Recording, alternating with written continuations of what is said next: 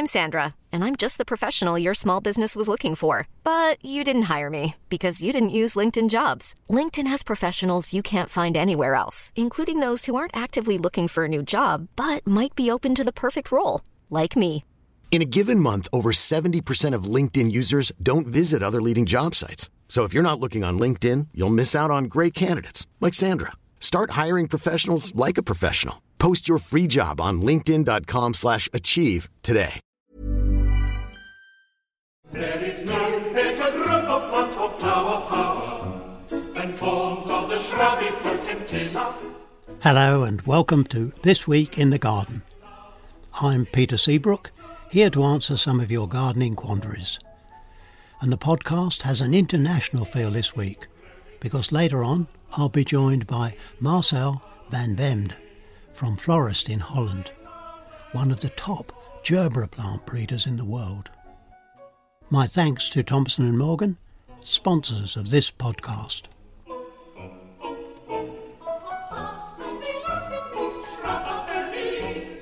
Well, we had some much needed rain, and I like to water ahead of rain. I did get some of my garden pretty well watered before it rained this week. But if you've got a place that's pretty shaded, or you're worried about a plot which is a bit dry, then have a look at our gardening spread in the Sun TV magazine this coming weekend, because we're talking about that subject. And there are plants you can grow, and there are things that you can do to make plots look a little bit more attractive when they're in quite deep shade. Got a very nice picture too from Capel Manor College of their fairy woodland walk. You know, this fairy thing is really taking off, and the kids were having a great time. So if you want to have a look at that, just buy the paper on Saturday. At Gardeners World Live, I was interested to hear from Paul of Brookfield Nurseries that he found showing the miniature hostas much easier, because they produce lots of leaves, and if a sneaky slug comes in and eats a hole or two, you could take one leaf off without it being missed. On the bigger plants, of course, bigger varieties, if you have one leaf that is badly eaten and you take it off, well, with fewer big leaves, it leaves a bit of a gap.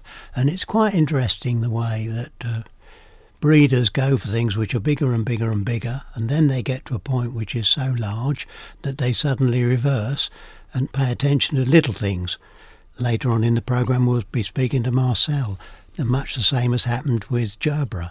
They grew them bigger and bigger and bigger, and now there's a fascination for little tiny plants.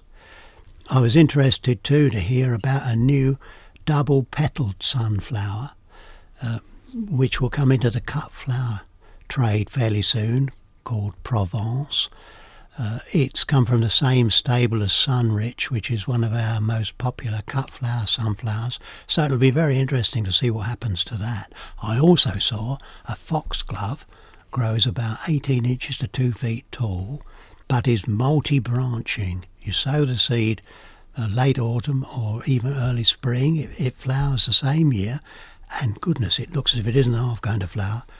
It'll be 2019, I think, before we see that on sale, and with a bit of luck I'll be able to trial it next year and speak from first-hand experience. But what about today? What do we need to do? Well, with all that very hot, dry weather, if you've got recently planted trees, we need to try and get some moisture down to the root. And a good way to do that is to get a thick polythene bag, tie the top to the trunk of the tree, make a pin prick in the corner of the bag that's right up against the trunk where it goes down into the soil, and then fill the bag with water. The water drips from that pinprick hole, hits the trunk, and then actually runs down the root and penetrates really deep in the soil. That's where you need to get the moisture. There's no point putting a can or two on the top, doesn't get down. But that drip system could save the life of lots of trees. I'm particularly worried about one or two recently planted trees down my street, and so in the evening I go out and make sure they get a drop or two of extra water. There's plenty else to do. If you run a hoe through the soil with those hot temperatures, then the weeds are killed in a minute, And you certainly want to make sure that any moisture there is about goes to your plants rather than to the weeds. So do please keep the hoe moving down the rows of vegetables and that kind of thing. Dahlias are growing very fast, and they of course need some support, particularly the taller kinds for cut flower. So get 1 or 2 stakes or stout canes in position and just loop a string round them so that they've got that support right from the beginning. If they're in flower borders and you do that now, the support will be hidden by the leaves, so it won't distort the appearance in any way. But a tie in time saves 9, I promise you. So often I've just thought, well, I'll leave that tying job until tomorrow, and then overnight there's a strong wind and over it goes, and I curse myself for not doing the job at the right time. So yes, don't do that, whatever you do. Well, I think I'm quite privileged today to introduce you to one of the world's leading specialists in the growing of gerbera, Marcel van Vemde. Now, Marcel, how are you today? I am absolutely perfect. I just landed in England at Birmingham and drove down to Stoneleigh Park for the HTA exhibition for tomorrow and Wednesday. And we had a pretty good day last Friday when I was on the nursery in Aalsmeer. Now, could you set the scene for my listeners? Who are Florist and what do they do? Florist is a company specialized in the breeding, selection and multiplication of gerberas. That means that we are trying to breed new varieties, which we are then going to multiplicate and sell to our growers around the world. We are doing that for a little bit over 40 years and exporting our material to 120 countries nowadays around the world. 170 countries? 120. What a small world, Marcel. Eh? Yeah, correct. Can you give us any idea of numbers at all? Or? Numbers in the sense, if you look at, I don't say, let's say, very detailed numbers. What I would like to say is that in the gerbera world, which is quite a specialized world, we are by far the biggest supplier of young plants with a market share of about 70% around the world. So if somebody nips into a garden centre and buys a bunch of gerbera, chances are they pass through your company's hands. Well over 70% chance that they are from us. Now let's talk a bit about the different types. A lot of them are grown under glass as cut flowers, aren't they? Yeah. Can you give me an indication of proportions? I mean, we've got cut flowers under glass, we've got those grown as pot plants. So cut flowers is all on the glass. There's not any cut flowers produced out on the shade net or in the complete open. It's one of the top 5 most sold cut flower lines around the world, so it is quite a popular flower. And you have them in as well standard gerberas, which I think everybody knows, the around 12 centimeter big flowers. But very popular for the last 10 years to be used in the mixed bouquets mainly is the mini gerberas, which also go a lot to the UK. And these are about 7-8 centimeters in diameter. So we're talking about the flower size there. Yeah, that's the flower size. You gave me some of those little mini flowers. And with great care I brought them home on the plane, and they've just been given to a young lady here in the office, and she's absolutely charmed with them. Some of them have a dark centre, don't they? Yeah, absolutely. That's what it's called. The new line is called the Piccolinis. Again, trying to make a link with the size of the flowers, which are even smaller. And they're quite pretty. And what we see is that people, just find them cute and like them. And it's taking off also nicely. So, of course, as a breeder, you also, besides the big lines you have, you try to introduce some niches, some novelties. So we're trying that as well. And Piccolinis is one example of that. Well, you've certainly done that, I think, as far as I'm concerned. And then you've got pot ones, the small pot plant gerbera, which again are grown under glass, presumably. Yeah, if you look at the pot plants, there are a few different types, but the indoor pot gerbera, which I think a lot of people know because it's also one of the top 5 commodity lines in supermarkets, it's a big article. It's really in the hundreds of millions of plants sold every year around the world. It's a very nice product because it brings instant joy into your room. Hundreds of millions, yeah. Yeah, it's enormous numbers. It's enormous numbers, and especially in the US, it's such a big article. But also in Europe, they're doing well. So that then brings me to the garden gerbera, which is the one I really like. You started me off, must be 7 or 10 years ago, growing the smaller flowered Garvinia, and we had school children growing them. Yeah. Now, the story goes back over 20 years ago when we said, as gerbera breeder, it's nice what we're doing for indoors, but is it possible for us to develop something for outdoors? Because it's a very big market, big opportunities, and nothing really exists out of the gerbera species for that. So we started to collect with so-called plant hunters, botanical species all around the world, and we started breeding. And after about 15 years of breeding, in 2009, we've introduced for the first time the product Garvinia. We gave it a special brand name. We started in 2009 with introducing these in the market. And I think, technically speaking, it's a unique product. The only difficulty, or maybe the biggest difficulty we see, is that for people to understand that this is, it looks like a gerbera, but it's a complete different genetics, and you can use it for outdoors. It's a big challenge to change the perception of people on such a product. Well, we've worked together a bit on that, but I think once we will start to grow them, I mean, I've cut more than 60 flowers from one plant in a really good container, well looked after. If you go to the supermarket and buy a bunch of gerbera, having 1 or 2 pots on the back doorstep, which provides you with a bunch or 2 of flowers every fortnight, it's pretty good value, isn't it? Very much. And how many plants do you know, Peter? And you're a very big expert, as everybody knows. How many perennial plants do you know that start to flower in April and continue to flower till the first frost, non-stop, continuously? And you mentioned 60 flowers. I know people, of course, under ideal conditions, that even achieve more flowers than that. And that is pretty amazing. And if you look in the garden, to have in every time of the year such a color being present, that is quite unique. I think there is not so many products like that. You've also got a very large flowered variety that we can grow on patios. Yeah, within the Garvinia lines, when we introduced them in 2009, I think that is with every breeder. You see those products as your babies, as your kids, and you think they're amazing, and you imagine that the whole world is waiting for such a product.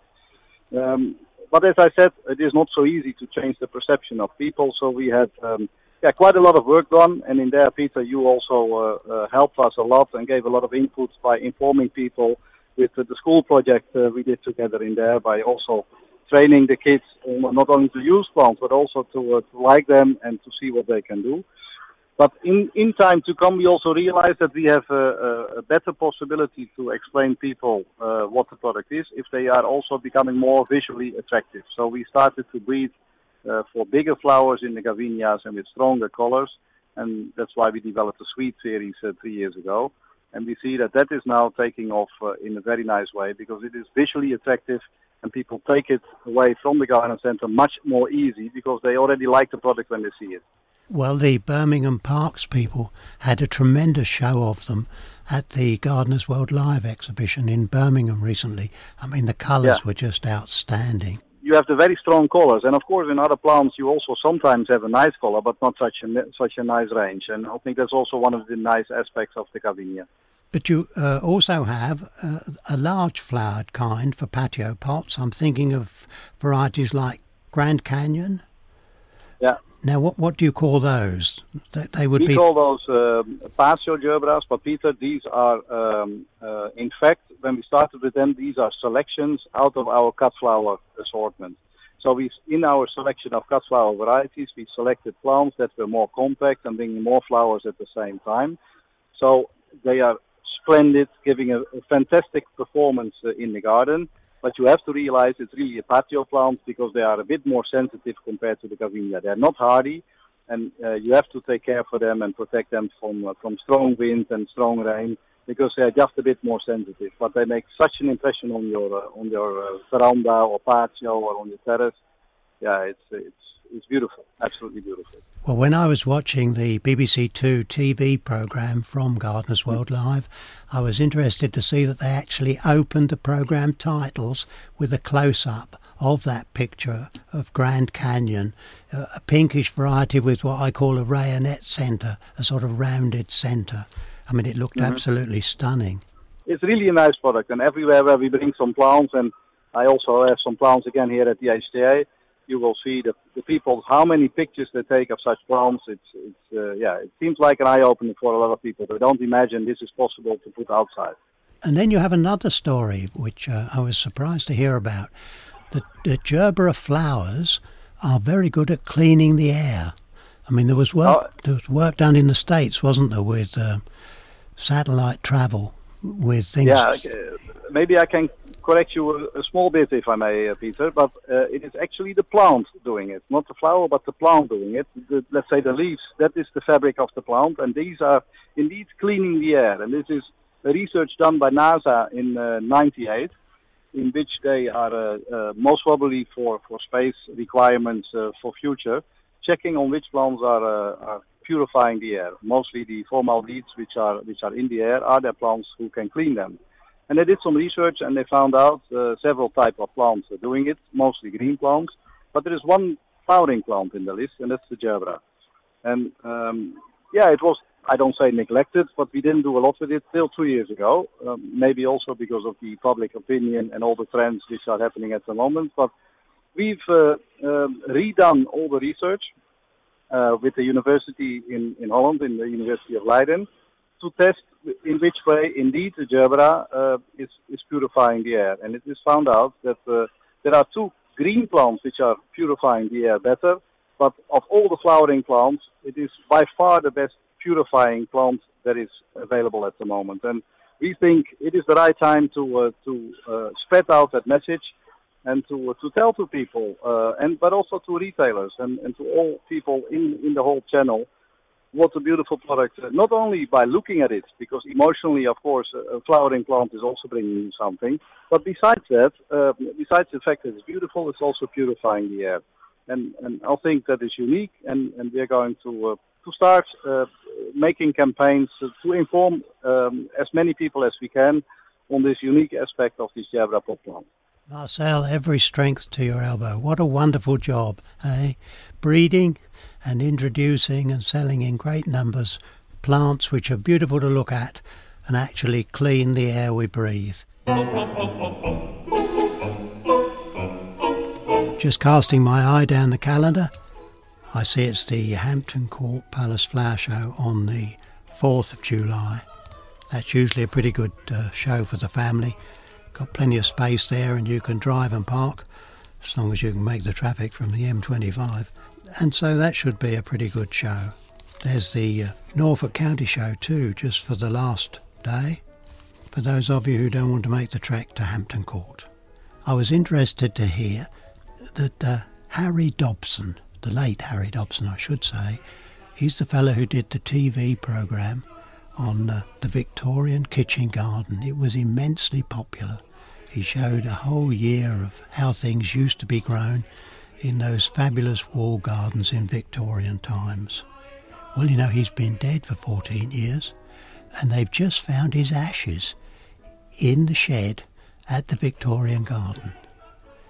How sad is that? Except that I understand from Jim Buttress that Harry would have been happy enough.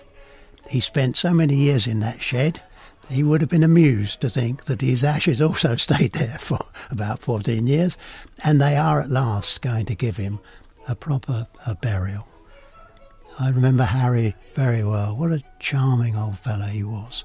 Yeah, boy, he could grow stuff. Rest in peace, Harry, in your wall garden. Thanks again to our sponsors, Thompson & Morgan.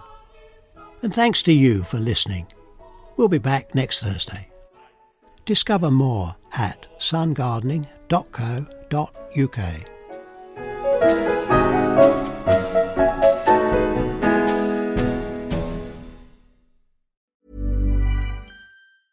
Ever catch yourself eating the same flavorless dinner 3 days in a row? Dreaming of something better? Well, HelloFresh is your guilt-free dream come true, baby. It's me, Keke Palmer. Let's wake up those taste buds with hot, juicy pecan-crusted chicken or garlic butter shrimp scampi. Hello Fresh. Stop dreaming of all the delicious possibilities and dig in at HelloFresh.com. Let's get this dinner party started.